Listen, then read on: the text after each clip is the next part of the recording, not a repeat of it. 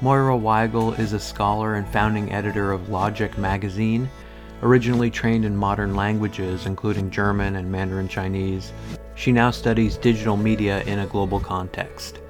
You might have heard of her first book, Labor of Love, The Invention of Dating, from 2016, which is about how modern dating co-evolved with consumer capitalism and other forms of gendered work. Her second book, co-edited with Ben Tarnoff, is Voices from the Valley. Tech workers talk about what they do and how they do it. It's based in interviews that Weigel and Tarnoff conducted with workers at every level of the Bay Area tech industry, from startup founders to cafeteria workers. Her current research focuses on transnational e-commerce entrepreneurs, and that's really our main focus here, since Moira recently published an incredible overview of Amazon's reach and global strength, a lengthy report that she titled Amazon's Trickle-Down Monopoly. What's interesting is that she acknowledges the fact that we might not be particularly keen to sit and theorize the impact of the restructuring of the retail business in the 21st century, but it's actually really important. What, we might ask, does Amazon's lack of accountability to the sellers that use it indicate in terms of the nature of platform capitalism? Weigel points out that businesses like Amazon are really governed algorithmically in a way that undermines their sellers' entrepreneurial autonomy. And yet, the way that Amazon often justifies its existence is by saying that it's a staunch ally of small business. Weigel unpacks this paradox by looking at what her interviewees say about negotiating the Amazon marketplace. The lack of accountability that Amazon enjoys, despite employing hundreds of thousands of people, expresses itself through, in part, these seemingly arbitrary decisions that the company makes. So things like banning accounts, restricting certain sellers, or constraining the flow of certain products. Those decisions are often experienced by sellers as mistakes, according to Weigel's research, but in her analysis they could be part of what she describes as a sort of regulatory risk shift, a means of both policing an increasingly complicated marketplace and navigating a complex regulatory environment. Making things circuitous benefits Amazon by keeping things opaque, and understanding the makeup of the company's power is similarly muddy. It was difficult for Moira to even do this research because of how hard it was to actually locate people to interview.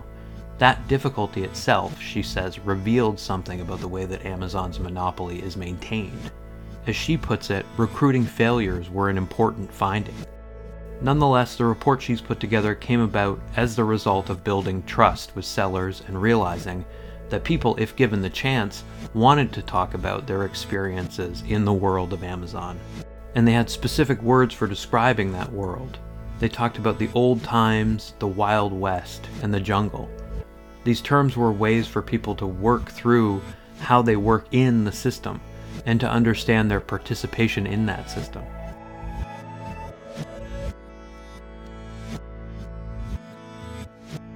The first question is really about your analysis of what you're calling Amazon's trickle-down monopoly, a report that adds to a rapid proliferation of critical texts that are trying to give us conceptual tools for understanding the scale of this company's dominance, right? Mm-hmm.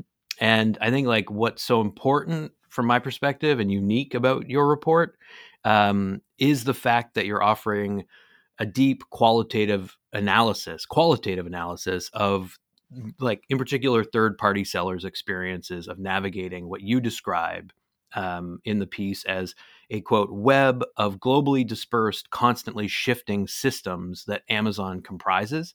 Yeah. So first of all, I just really appreciate the obvious time, rigor, empathy that clearly went into writing this account. Thank you. But I wanted to ask you about basically what drew you to the experiences of third-party sellers. Like, what gave you the sense that they were sort of the main nodes in, to again quote you, this globally dispersed terrain that Amazon defines?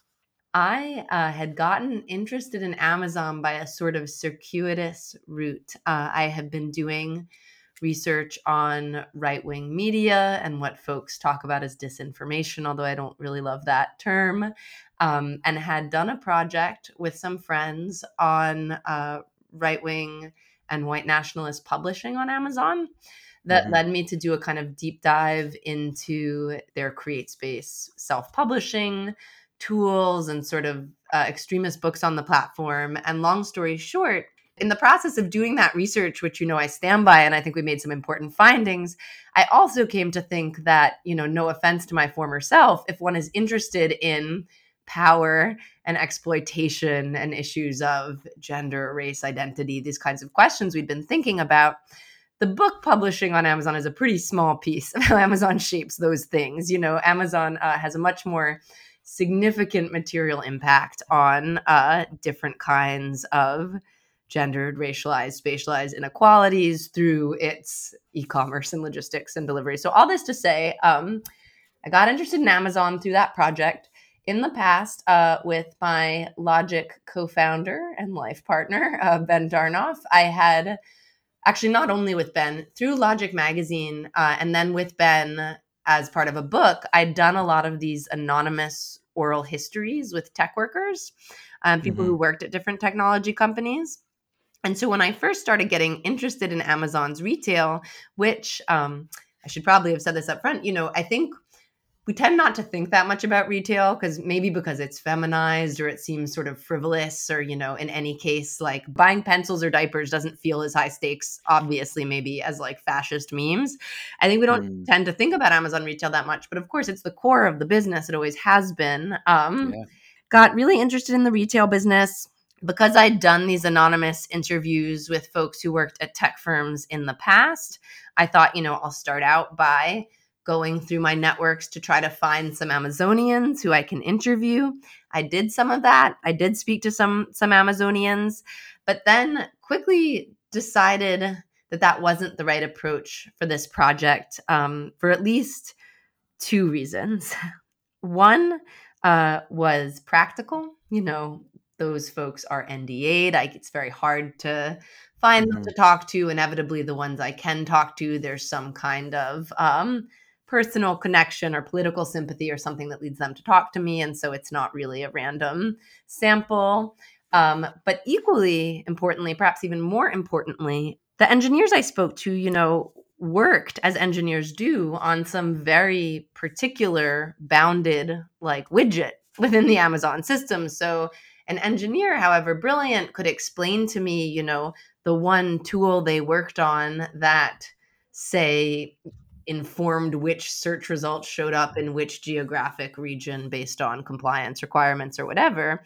But I realized that to get a more global view rather of the marketplace, I would need to turn to other people, and realized pretty quickly that the third-party sellers, who are the business owners who sell the majority of everything purchased through Amazon.com, and are sort of at the forefront of Amazon's platformization of retail, that they were the people I wanted to talk to. And they, in a way, had a much more global knowledge of how the system worked than an engineer did, right? Because their whole livelihood was hustling all the different aspects of this system.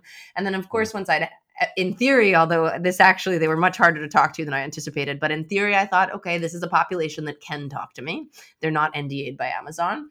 And of course, the last thing I'll say, that was both seemed practical. It seemed like a richer knowledge base in a way to draw from than the narrow engineering expertise. And so that was really the insight that led me to want to focus on that population.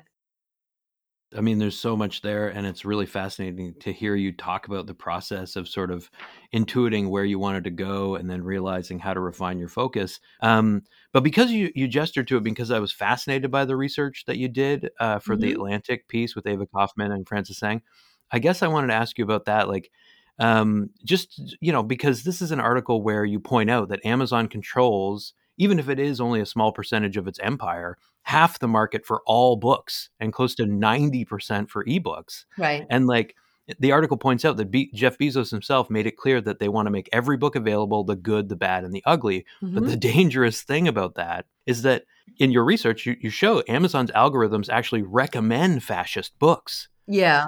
There was, at the time of that article's publication, rampant white supremacy and fascism in much of its online archive.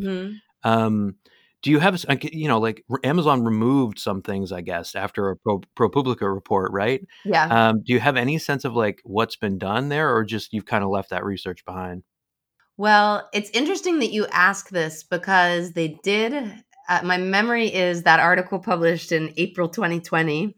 And, we had been focused on white nationalist and extremist publishing, which we showed Amazon, provided a very important hosting and distribution infrastructure. Starting with the pandemic, Amazon also became a major site for the dissemination of various kinds of misleading information about COVID, anti-vax material, sort of QAnon material. So in a way, that problem just expanded. My impression of Amazon, both from my research on the books and my research on retail, is that like any platform, its sort of default is to let anyone post anything, and that it's like Mhm. they'll take things down relative in a relatively capricious and opaque fashion based on complaints. I mean, I think it is an authentically hard problem how to moderate that self-publishing platform or book publishing platform. But at the same time, we were disturbed by the realization that, as I said, to the extent that Amazon was delivering these books through Prime, storing them in its warehouse in some cases, Amazon was really effectively subsidizing and providing the infrastructure for the distribution of these books. And so if previously, if I had wanted to get neo-Nazi material from a particular publisher, I would have had to send a postcard with a check to a mailbox in Nebraska. Now I could order it and have it in 2 days. Another thing that was interesting to me about that topic and remains interesting to me was also about how books, as these kinds of almost residual cultural forms in a digital environment, Mhm. retained a certain kind of totemic authority, even if in reality a self-published book on Amazon is no different from a post on a website or a blog. Um, I was interested in how the folks publishing and distributing those books sort of pointed to and invoked the form of a book, right? Mhm. As giving them a certain kind of cultural authority and expertise. I can't even remember how much made it into the ProPublica piece, but Francis Tsang had scraped all this Reddit data and looked for Mhm. places where people shared Amazon links on Reddit. And it was very interesting to us to see how, in certain right wing discussion spaces, the book, people would sort of point to the existence of a book to prove their point. So, anyway, there's sort of like a Right. residual cultural authority in the book, even if in effect it's not really very different than a blog post. Yeah. Yeah. Yeah, for sure. And what what I get out of reading that is that like this kind of dark web of publishing, which is driven by the algorithm, people are kind of funneled into it, is a kind of world building in terms of like allowing white supremacists to imagine an ethno state, basically, and that there's a kind of like a Ben in his book Internet for the People talks about the issues with like just describing these things like echo chambers, filter bubbles, and so on. But there was like an odd echo chamber, it seems, developing within that specific site of publishing. In your essay or your report, this account of Amazon's trickle down monopoly, one in which you're listening to people's stories in Yeah. terms of attempting to get, as you put it, a global use view of the marketplace. And I love that it is about like listening to people, like Yeah. having to juggle care, labor, and this incredibly competitive business of third party selling. And I guess I wanted to ask about how you conducted the interviews, like your approach to that, because yeah, you mentioned you co-authored a book with Ben called Voices of the Valley that is doing the work of giving people within this rapidly changing digital economy an opportunity to kind of narrate their own experiences. Hmm. um, I can see you talking about like gradually learning things through these interviews, narrating that. And I wondered if you could kind of speak to how you developed an effective way of opening up conversations and incrementally learning what people's experiences were, rather than just like asking them very pointedly, how you kind of tease that out. And if you could speak to what you call the value of lore and storytelling, Yeah. and how you sort of just stayed attentive to the language that people use, building that trust as people recounted their experiences? So when I started this research, I thought, I again actually my friend Francis Tseng, who'd worked on that ProPublica project with Ava Kaufman and me. I talked to Francis. Has computer science and quantitative skills that I don't have about what I was doing. And Francis, initially I thought, okay, we'll scrape Amazon data that somehow has contact information for these businesses. I'll contact, 1,000 of them and hope that 50 are willing to talk to me or whatever it is. Francis used data that Amazon makes available called verified seller information to try to scrape contact information for sellers that I thought I could use for this purpose. In September 2020, we got something like 5 to 10,000 addresses and data points about these sellers. Amazon does not give phone numbers or emails. And to state the obvious, you can of course contact a seller through Amazon, but I didn't want to contact people through Amazon because the whole point was to keep them anonymous. Sure. And so anyway, I set out armed with this CSV file with some undergrad research assistants. I thought, okay, I'll find people to talk to. This very quickly realized this didn't work at all.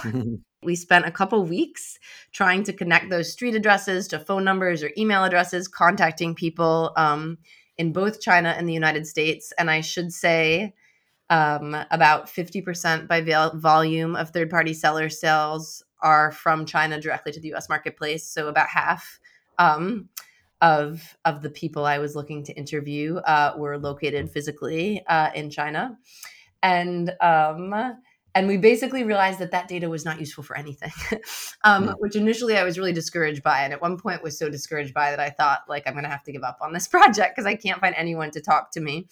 In a few weeks of spending most of our time trying to find people to talk to this way, I reached a grand total of one human being who, as soon as she figured out who I was on the phone, just said, no, I'm not interested in that. Thank you. And hung up. And initially, as I said, I was very discouraged by this, but realized that these recruiting failures were actually an important finding. And they taught me two things. One, or there were sort of two findings in there. One was that the data that Amazon provides is basically useless for anyone trying to get in touch with a seller outside of Amazon's channels, which I think in itself is actually kind of a significant finding. And I could elaborate on the ways in which it's useless, but you'll have things like dozens of businesses registered to one street address in Shenzhen, or businesses registered to something that's a PO box in the middle of nowhere in the Midwest in the US or something. But anyway, so that data is useless, and it's supposed to be, a source of transparency and accountability and so on. But I also realized that sellers are really secretive and really paranoid about talking to anyone. And everything I learned subsequently when I did manage to sort of enter this world bore that out. And there's sort of three reasons for that. One is that sellers are really frightened of Amazon. Most of them are almost completely dependent on Amazon for their businesses and their livelihood. They're really worried about irritating Amazon. Relatedly, because they do most of their business through Amazon and earn their livelihood through it, they don't really need the kind of outside attention that a startup founder or a brand selling through other channels might want. They sort of don't need anyone but Amazon. And finally, particularly for the sellers in the US, but really for everyone, their knowledge of how to source their products, usually outside the United States, that's sort of their whole thing. That's their whole edge.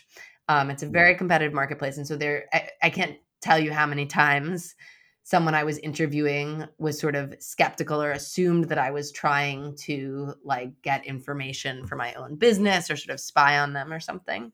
It was hard to find people to talk to that way. There really was a point at which I was like, oh God, I've done all this preparatory work and, cleared IRB review and everything for this project. And actually, it's just not going to be feasible because I can't find anyone to talk to me. I eventually did manage to sort of get to know a few folks who are gatekeepers in the Amazon seller community on the US, actually both the US and China side. I ended up using that strategy. And then through them to get personal introductions And then, interestingly, perhaps this follows from the secrecy and sort of paranoia of the community. Once I had that, I often found that people really wanted to talk, Hmm. and like wanted to talk a lot about their experiences. Sure. And I think, I do like one of the probably the single thing that's made me happiest with the report is that I've gotten a lot of positive feedback from the seller community.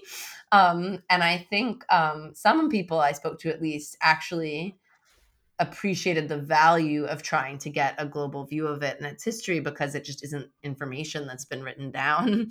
And it's very overwhelming how fast it changes. So sorry, I've been talking for a long time and you were asking about interview technique and stuff. Sure, if you want to speak to that. I mean, you've given me so much to think through already, but feel free. I Um, mean, you're narrating it also in the report itself, right? Like right. saying like the tactic of, for example, asking people for advice on Yeah. how they do what they do rather than just like directly asking them like what's your business? How do you operate, right? Like Right. that was pretty crucial, it seems. Yeah, I think there are a lot of different aspects to it. So, most of these, I want to say all of the interviews that I cite in the report, certainly most, and I think all were conducted remotely over Mhm. some kind of video chatting platform. I always laugh at myself because I got the fellowship that enabled me to begin this research. I think I found out I'd gotten it on February 19th, 2020. And I was like, great, I'm gonna go to Guangdong. I'm gonna like do all this research in China. And it was like, no, that I'm gonna go in person and observe things. And Yeah, obviously that right. didn't happen. Um, I think, there's a part of me that, of course, would have loved to go to Shenzhen and like hang out in the businesses of some of the people I interviewed. Um, in a way, though, I think it was appropriate to the topic that I did all these interviews remotely because all the people I spoke to were also living mostly through screens and their businesses are mostly conducted through screens. So it was sort of normal to them to be just talking through Zoom or Tencent meetings or whatever it was. Um, since I was conducting these remotely, yeah, I don't know. You establish different rapport with different people in different ways. I think, I think small talk about the pandemic. I have little kids. I was actually pregnant when I was doing a lot of these interviews, and I feel like I don't know if you could see on Zoom, but that would often somehow come up and people would have different ways of reacting or connecting to that. Or a lot of the moms I interviewed would sort of connect over being moms.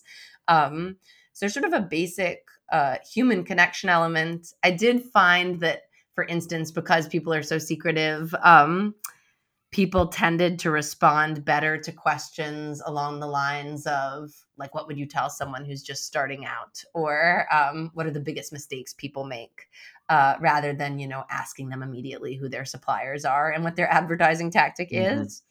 um, Yeah, for sure. yeah, I could take that, and sort of go in two different directions. yeah, Like, wherever you want. the big thing to me is obviously to think through kind of US China relations. Like I Mm, know that you note in the report that you were studying in Beijing in 2011. yeah, Around the time I think that Amazon was really struggling to establish a market in China, yeah. which like I'm super curious about that experience. Hmm. I'm curious about sort of how you developed a command of Mandarin and how that helped conduct these interviews. So maybe we'll get to that, but I guess I wanted to ask like just a sense of because you've talked about this kind of logistics empire and some Hmm. of its gendered and racialized kinds of implications. um, one of the things that organizes your report is a series of metaphors that describe like the trajectory of Amazon's rise. There are these three key phrases that come out of the interviews that you kind of use to explain the epochs of Yeah, Amazon's history. There's the old times, the Wild West, and the jungle. And then actually you talk about like the rocket ship at a certain point at the end. yeah, Can you describe just basically like what the sort of pivotal moments were for each of these distinct eras, just to give people a sense of yeah, yeah, for what's going on there? sure. And that's reminding me that I didn't answer your question about lore. And the only thing I had written down while you were asking was I just said the word lore on my piece of paper Nice. in front of me. Great word. Yeah, I can't take credit for the word. I think it was Rigoberto Lara Guzman and Ranjit Singh, who were also at Data and Society. They still are, but when I was, they were two folks at Data and Society. we're working on this workshop called Parables of AI and thinking a lot about lore and parables and forms of storytelling about technical systems as a kind of knowledge about them. So I feel like I have to cite Rigo and Ranjit on that one. Yeah, so honestly, since as I've mentioned, it's such a complicated system, Amazon's third-party retail business. It's so elaborate, it's so global, and it really hasn't been written about in any kind of systemic way. Like there's advice literature and books about how to make $1 billion on Amazon or something. But those get outdated very quickly, and so on.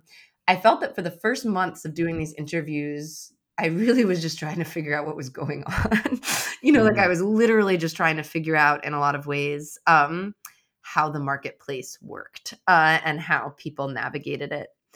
Over the course of those interviews, and I interviewed merchants who've been on it for different amounts of time, it started to strike me, and I guess social scientists would call this saturation or something, but it started to strike me that I was like hearing similar stories again and again, or there were certain parts of stories that were similar to one another.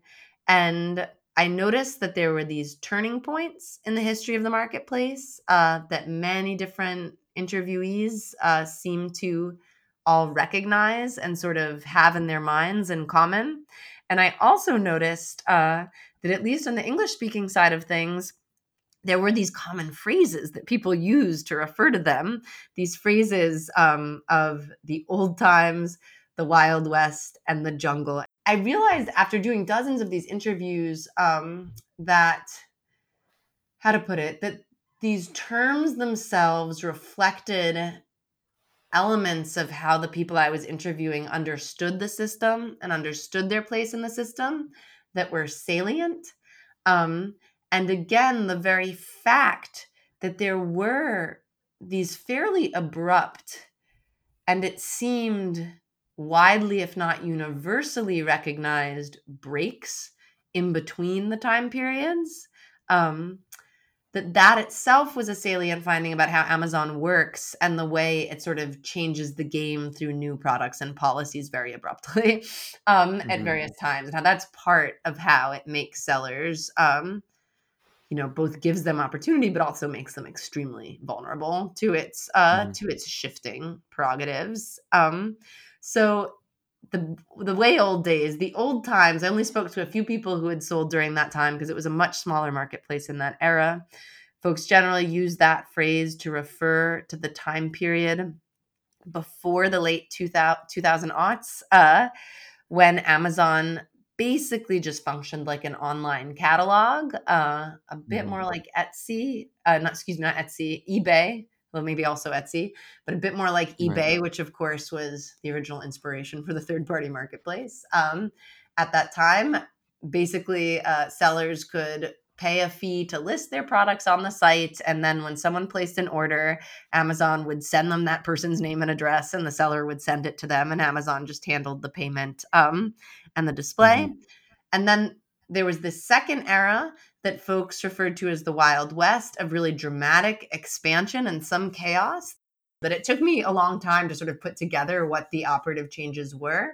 But it was clearly after Amazon created Prime, which it did in 2006, and then created a service they call Fulfillment by Amazon, FBA, for sellers, which meant that anyone who wanted to pay $39.99 or its 2010 equivalent could open a seller account and send in goods to Amazon warehouses to be sold. And what this meant in practice, I think in the report I talk about the first phase as like the catalog era. The second phase was opening up Amazon's physical infrastructure so that sellers could, and indeed basically are obligated to, for a variety of reasons, ship through Amazon's Prime services. In that way, they also sort of subsidized the growth of Amazon's fulfillment services, right? Because they're paying fees to use it. And then this last era, the jungle. And I think we're all kind of familiar with tech people talking about the Wild West. The jungle, I realized, it's funny, talking to Ranjit and Rigo, who I mentioned from Data and Society, they were encouraging me to riff on like, what's the jungle? How is the jungle different from the Wild West? As like an image. Yeah. And they're both, neocolonial images of nation state and imperial expansion. Right. They're both imaginaries of like violence done to indigenous people and land and resources taken and so on. But the jungle is like darker and denser and thicker, and maybe you need a guide, right? It's like a different kind of imaginary space. I came to think the jungle refers to two things. First, it refers to the fact that the marketplace got a lot more complicated as it Hmm. globalized and a lot more dangerous in a certain respect, in that competitors all over the world could suddenly attack your listing. I think it also reflected the growing dominance of Amazon's own branding, right? Because it's like Amazon, the Amazon River, the jungle, Sure. and the growth in the mid to late 2010s of all these different kinds of services and courses and service providers promising to help sellers navigate Amazon, most of which tried to pick up, associate themselves with Amazon by using the branding. So there's a famous data company called Jungle Scout, and there are all kinds of bros on YouTube and now TikTok who will tell you about the law of the jungle and so on.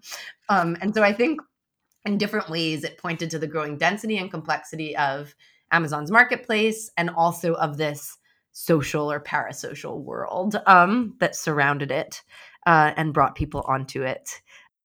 So I think also by kind of spending time with and thinking about these metaphors was part of what led me to this trickle down monopoly concept that ended up governing the report. It kind of implies two contradictory things. One of which is that Amazon's marketplace is the land, right? If the Wild West is like a land rush where those who can, backed by the power of the state back east, like go and grab land from indigenous people and other people. In that metaphor, it's like the seller is going to grab their piece of Amazon, right? And Hmm. then, but in another way, and the second sense of the Wild West or the jungle made a deep impression on me because so much of what I talked to sellers about was navigating Amazon's bureaucracy and rules and like sort of opaque governance. In a second way, Amazon isn't the land, but rather the state that's sort of like sending the individual seller out to like source stuff for its marketplace, whether it's in a bargain bin in a Best Buy in Illinois or Hmm. factories in Zhejiang province or whatever. And so that contradiction between seeing Amazon as the land that was their opportunity and then seeing Amazon as like the state that was sending them out as their agent, I came to think was actually quite interesting. On the one hand, they're sort of bossed around and often mistreated and exploited by Amazon in all kinds of ways. There's a new study out just a couple of days ago that shows that the average percentage of their revenues that sellers pay to Amazon is well over 50% of each sale, which to me is a shocking number. The previous Hmm. study like figure had been 34. It just goes up and up. So they know they're sort of bossed around and controlled and exploited, but also see it as a site of opportunity, and in some cases, their best opportunity. And so I was interested in that ambivalence because I think that's the heart of what hegemony is, right? It's like people Yeah. being invested in upholding the thing that exploits them. So anyway, sorry, that's a long answer, but that's part of what interested me about these terms that kept surfacing in the interviews, at least with the English speakers.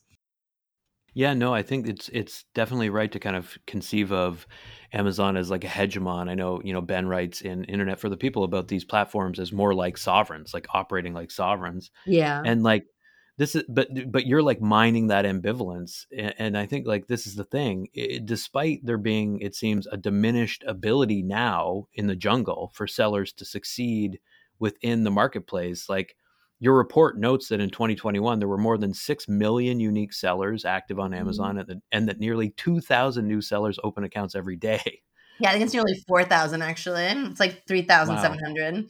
All those numbers, like with a grain of salt, because it's always hard to know those numbers. But yeah, Sure. it's a lot. Yeah, and so like this overwhelming number of people are also being forced to become, as you put it, Amazon's agents. And so Yeah, there's like it's that give and take where you have opportunity, but you also, it comes with a compromise of like your autonomy being eroded as you have to become like a little Amazon, basically, to use right. your phrase. And so like what's interesting to me, and you kind of gestured to it in terms of the bureaucracy, is that like there's a part where you note that the sellers often focused on Amazon's failures to properly govern its platform, Yeah. but like in your analysis, Amazon is governing its platform very calculatedly, like in a way Right. that is always appropriate to its interests. And Right. so like how much of the trickle down monopoly is built on a model of constantly moving things around, altering the rules of the game to maintain dominance?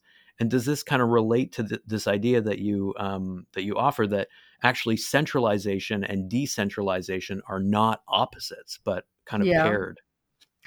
I think so. I think you're pointing towards a few important things. And it's funny, I'm actually trying to write an academic paper now that's related to something you asked. And I'm still sort of like wrestling with this idea. So I often heard one of the findings or learnings that was most surprising to me when I started talking to sellers, and now I just take utterly for granted, is about how glitchy the platform is, or how often people were suspended for reasons that made no sense. I mean, really no sense. And what shocked me initially about hearing this, because I think a lot of us have heard in some of the popular antitrust discourse about Amazon like copying products and that kind of mistreatment. Um, Hmm. but what shocked me was I thought, like this should be against Amazon's interest too. If they suspend, I mean, actually, I'm continuing to do research in this area, and just last week I was dealing with a company that has lost over $1.5 million in the months since Amazon suspended one of its top products for reasons that nobody can explain. Like and anyway, I won't bore you with the details, but it's like the two Amazon teams in charge of this don't talk to each other. The product has been flagged by some NLP algorithm that for some wrong reason, and so on. And so anyway, when I initially started hearing about this kind of thing, I thought like, well, that doesn't make any sense because Amazon's losing its 55% or whatever cut of Sure. every sale. But I think when Hmm. I spoke to sellers experience these governance phenomena, let's call them, as mistakes, as like errors or glitches. Yeah. Over time, and that makes quite a lot of sense. And interestingly, I'd say, I think that sellers express to me much more sort of moral outrage or frustration over this kind of thing than over the copying products, which they would sort of took for granted as something that could happen. Um, but from when I think about it from Amazon's perspective, these glitches may be rational within its sort of global calculus, right? And so to take the example of the ceiling fans that the person can't sell because they've been suspended for making an antibacterial health claim or something, which is a true story. And someone who lost over $1 million while waiting to reach a human who could help clarify that. Yeah. From the seller's perspective, that makes no sense. It's like the ceiling fan is not a medicine. Like, why would that happen? That makes no sense. From Amazon's perspective, facing new EPA, Environmental Protection Agency rules about pesticides, and new pressure around health claims during COVID, it might be a perfectly rational decision to over optimize, to suspend everyone who might have something to do with that, to sort of overfit the algorithmic suspension of those people if it prevents a government lawsuit or more intense regulation and so on. And so I think that this phrase isn't catchy at all because every time I use it, the person I'm talking to is like, what? But I've started thinking of this as a kind of regulatory risk shift where I'm like, Amazon passes on the risk of regulation to the sellers in a way by over regulating them around particular things at the same time that they Yeah. fail to regulate around other things. But I think that the core issue that it highlights is Amazon, and this is common to platforms. We might even say this is what a platform is, but is Amazon's lack of any kind of accountability to the sellers who use Mhm. it. And sellers sign business agreements that forego many kinds of redress against Amazon in the case of wrongdoing. Amazon can just hold their funds in a lot of, because Amazon holds all their money for them and usually pays out on a every 2-week basis. Amazon can seize their funds. It has all their inventory. And so I think what these kind of little stories at the local level, the bigger issue they point to is Amazon's incredible market power. And I think that deep powerlessness of even a quite large company. I mean, some of the companies I interviewed made tens of millions of dollars in revenue a year, which is fairly big. But even a pretty large player or someone, I would interview thinking like, this person makes more money than I do. Like this isn't an impoverished victim or something, Hmm. are very vulnerable to Amazon and to these business agreements that really mean they kind of have to take what the platform gives them. Yeah, they become little Amazons, but as you point out, they lack the capital, and capital in the sense of a control of wealth, a marshaling of an entire chain of command of supply. And yeah, I mean, like this kind of policing through glitchiness, over optimization. It's like fascinating to try and think through it. But the thing that grounds the report is the lived experience of people within this network. And so, like, in terms of like just sort of building off of what you were saying about the administrative rationality of Amazon. Like, it is the case that there are these problems that need to be like addressed. For example, people buying reviews becoming Yeah. normative, right?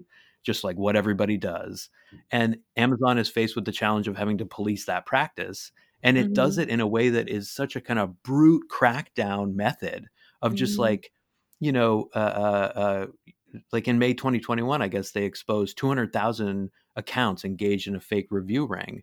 And the Yeah. way that it polices it is to just like ban everybody, right? Yeah, they banned 70. There was a data breach that exposed, there were 200,000 participants in the fake review ring, so some of those were Mm. sellers and some of them were the people they were buying fake reviews from, and Amazon just summarily suspended 75,000 seller accounts in China, overnight, and they ultimately permanently banned, I think, 6,000 of them. There were actually a Mhm. small group of electronics companies hit in that ban.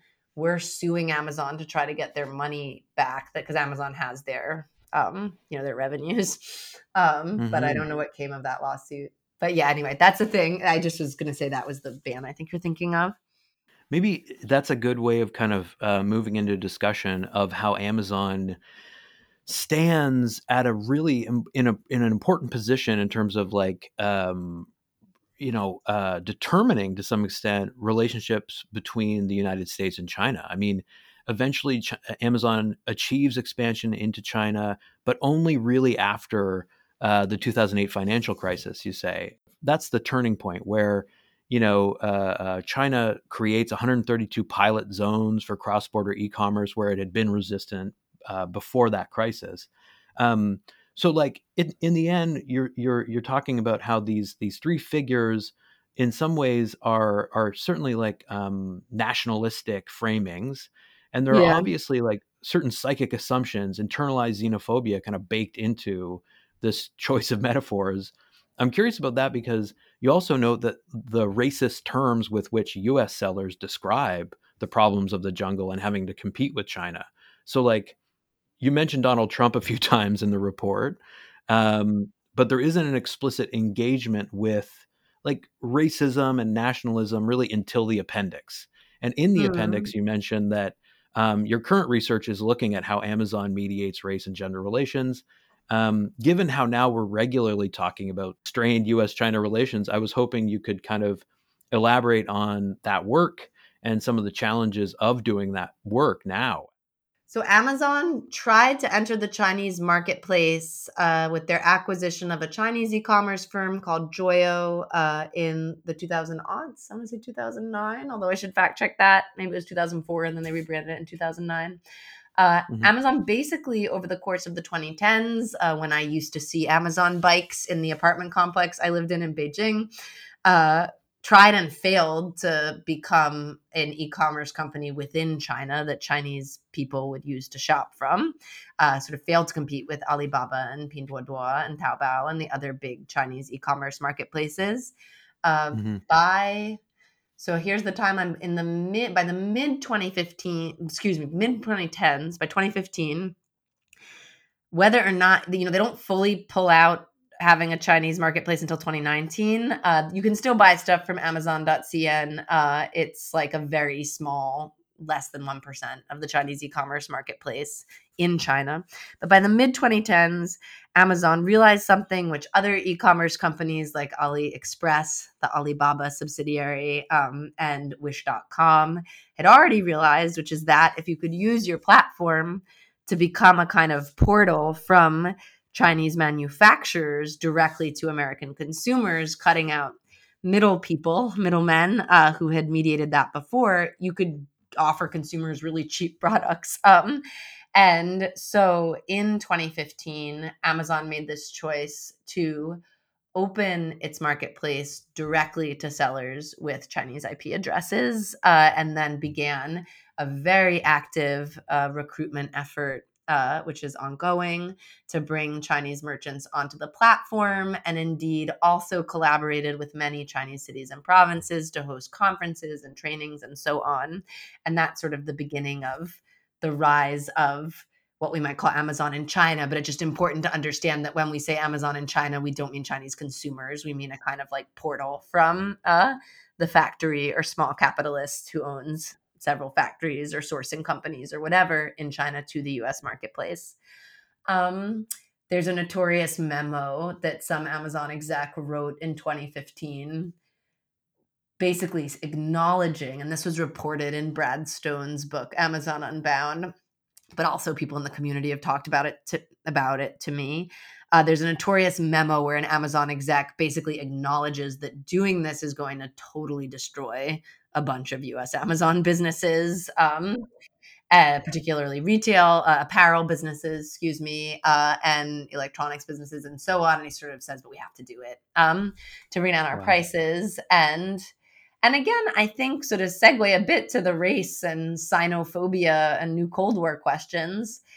I have to confess, I feel some sort of normative ambivalence around all of it because, I've interviewed a bunch of Chinese merchants at this point, and why shouldn't, the factory that makes the coats that sell well on Amazon in Suzhou, why shouldn't they capture more of the value of those coats that they make? I don't know.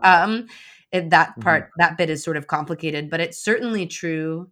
There's sort of two big points I want to make and that I'm thinking about in further research since the report. One is that I think we tend to think of the entrepreneur or entrepreneurship or small business as if it's somehow separate from politics or an alternative to corporate bureaucracy and just like the heroic individual.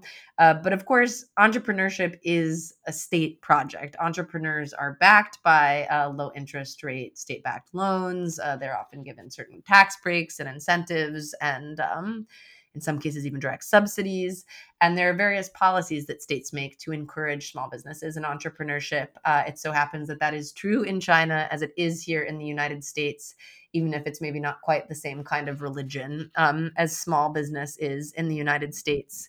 And so Amazon often speaks publicly, and small business in the US also has this particular history with the civil rights movement and post-civil rights movement and Black capitalism, and sort of this idea that small business, and there's also this idea of ethnic capital, that sort of immigrants and historically marginalized, racialized communities and women who maybe would have faced prejudice and discrimination in a corporate world, can start small businesses.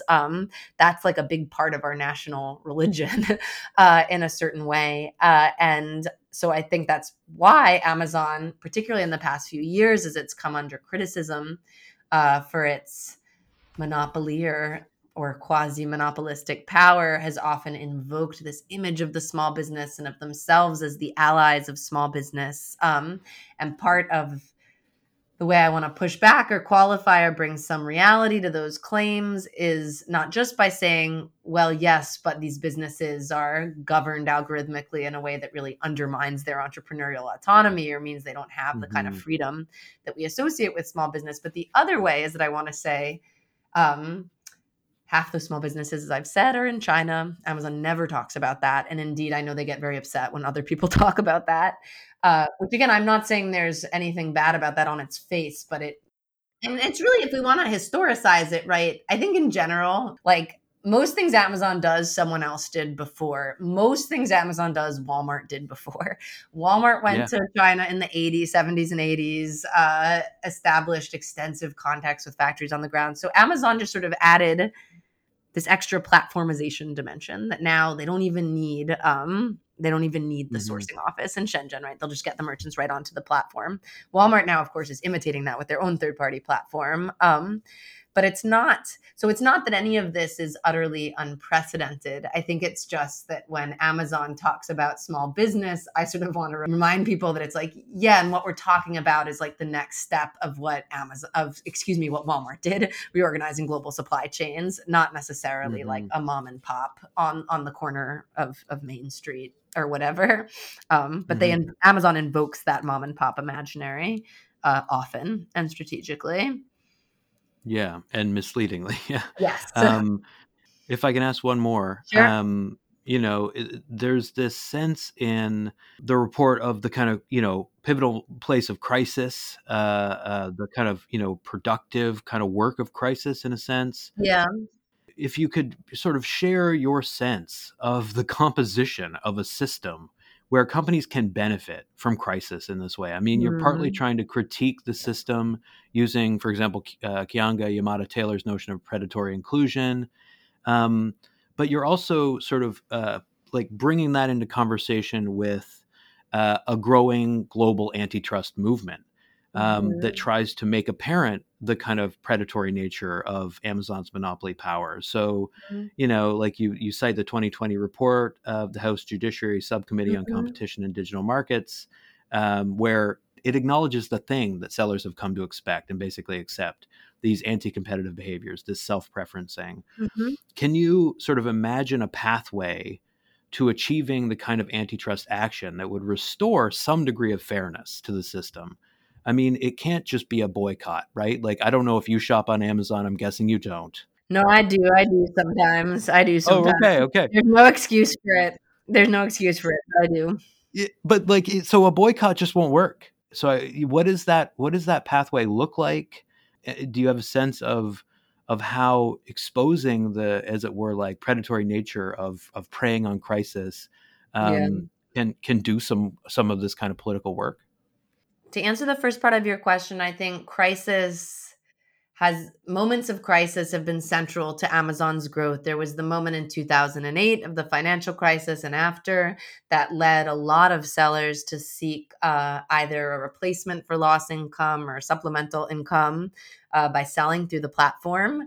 I won't go into the nitty gritty, although it's fascinating to me, but the sort of crisis of brick and mortar retail and of big box stores has also been indirectly part, the so-called retail apocalypse has also been part Hmm. of the Amazon story to the extent that in the Wild West era, those stores became an important sourcing site where sellers would go buy stuff at, the closing Target outside St. Louis and send it to Amazon to be sold to consumers elsewhere. And then, of course, COVID was this moment of rapid growth in 2020 and 2021, although it stopped in 2022 for Amazon and was widely perceived as accelerating the development of e-commerce. I think there's a lot to say to qualify that. I also should say I've started to actually really question whether e-commerce is even a meaningful category anymore because basically Hmm. every brick and mortar store has an e-commerce element to it. And, Right. my random independent coffee shop or, the Lebanese store restaurant where I order lunch sometimes like has an app, has a website where I can order through an app. So I've started to wonder about the extent to which these things can even be separated anymore. Hmm. But anyway, COVID was thought of or perceived by Wall Street and by various other people, and for a time was a kind of spur to great growth on the China side. Without getting into the weeds, I think state support for overseas e-commerce or what they call cross-border e-commerce was motivated after 2008 by this need to sort of reinvent the entrepreneurial economy. So yeah, it's a company that grows as capitalism does in general through crisis. In terms of antitrust, I don't know. It seemed like there Hmm. was a moment a few years ago, maybe a year or so ago, where there was all this political momentum around antitrust in the United States. And in China, there was some antitrust action against Alibaba. For instance, EU regulators have imposed some fines, UK regulators, and taken certain steps against Amazon. But it doesn't seem to me that there's the same momentum and political possibility around that now. Although maybe I'm wrong. The FTC which is headed by Lena Khan, who became academic famous for her article on Amazon's monopoly, is certainly sending some signals about aggressive antitrust. And Biden last month in January wrote this editorial in the Wall Street Journal calling on Democrats and Republicans to collaborate on antitrust legislation. So I don't know politically what seems most likely to happen in that arena in the next little while. I have to say, I also don't know how immediately it would benefit the people I wrote about. I think Right.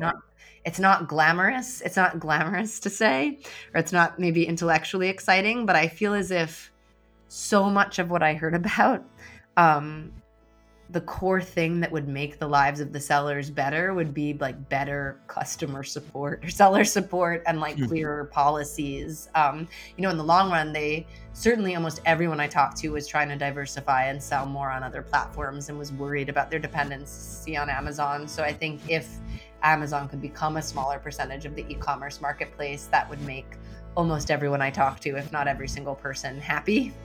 But I think in the shorter term, the real problem that folks confronted every day was this just total lack of responsibility or accountability to their sellers.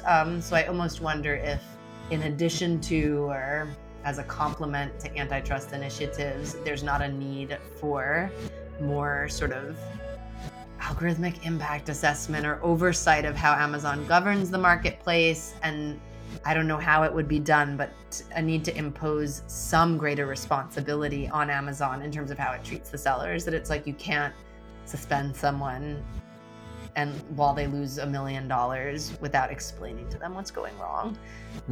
I'll say one thing that is a little bit more exciting or galvanizing maybe. One phenomenon I learned about and I've heard more about over the course of doing the research, or sellers forming these collectives or cooperatives in a couple places in the United States, at least, in the hopes of gaining a little more bargaining power with Amazon, or having a better chance of getting the attention of someone in seller support who could help them, or whatever it might be. I think the sort of pie in the sky thing that I can't help but think about when I see those groups forming is, what if those cooperatives were able to get bigger and more organized and somehow recognize what they have in common with like the Amazon unionization efforts or labor movement efforts around the company? To be honest, I think that's that's a long-term or sort of pie in the sky thought. The politics of small business people are not always so friendly to the politics of labor. But that certainly is one other kind of inkling or takeaway from the research in terms of what could be done. This is like invaluable research that you've done. I really feel like... Oh, thank you so much. Thanks so much for your enthusiasm. I just think it'll contribute to the effort that you're, this kind of long-term effort, the narrative-driven kind of empathetic approach that you take, which also offers, like, as I think you rightly say, a kind of unprecedentedly systemic view of how people exist and try to subsist within this network. So thanks so much for talking to me. Yeah, thank you.